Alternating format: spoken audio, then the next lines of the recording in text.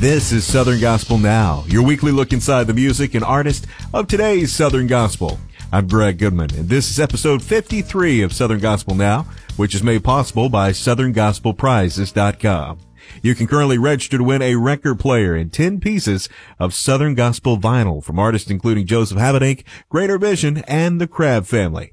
You can find out more and register at SouthernGospelPrizes.com. We start this week with some wonderful news from 11th Hour's Amber Epinette Sanders. She recently announced that her and husband Garrett are expecting. She's 12 weeks into the pregnancy, and baby Sanders will be born in 6 months. We are so happy for Amber and Garrett. Please continue to lift them up in prayer for a safe and healthy baby.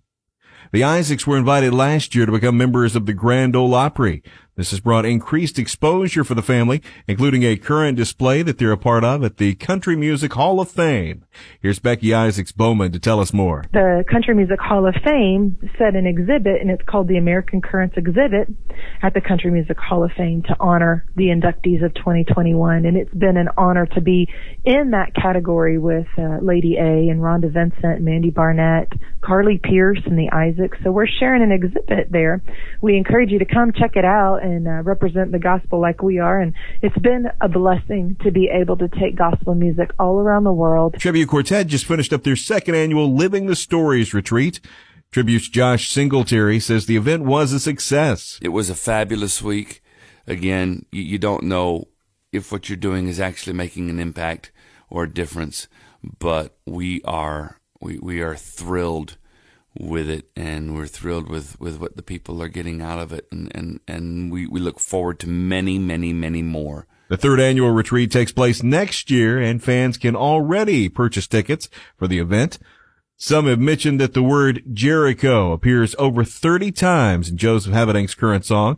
Well, it works out great in concert, according to Joseph. The hook of Jericho is so repeatable. And what's fun about Jericho is that now it's so singable that I'm actually getting the audience to sing it with me, and I will teach them how to sing it. Jericho, Jericho, Jericho, and they'll sing it back to me. And I'm like, all right, when I point at you, you sing it. And so it's awesome to hear the crowds sing Jericho with me every single night out on tour. Division, strife, and confusion are things that we deal with in life these days. Karen Peck Gooch says, we know where to get the answers to our questions. It's time for us to get down to the answer. The answer, the root of all these problems is confusion. We know the enemy is fighting, but we want to know where God is. He's our answer. And that's the inspiration of this song. How happy was Matthew Browder when he wrote the Browders' latest single, I've Come Too Far? Well, there was a lap around the bus celebration. I've come too far to turn back now. Yes, sir. And I was feeling that, Sonia. Absolutely. Like I honestly felt the message and believe it so much. I felt like getting out of the bus. I mean, when it stopped. Yeah. And running around the bus. I was so excited about the message of the song. That would have been the most exercise you'd gotten in a while. Yeah.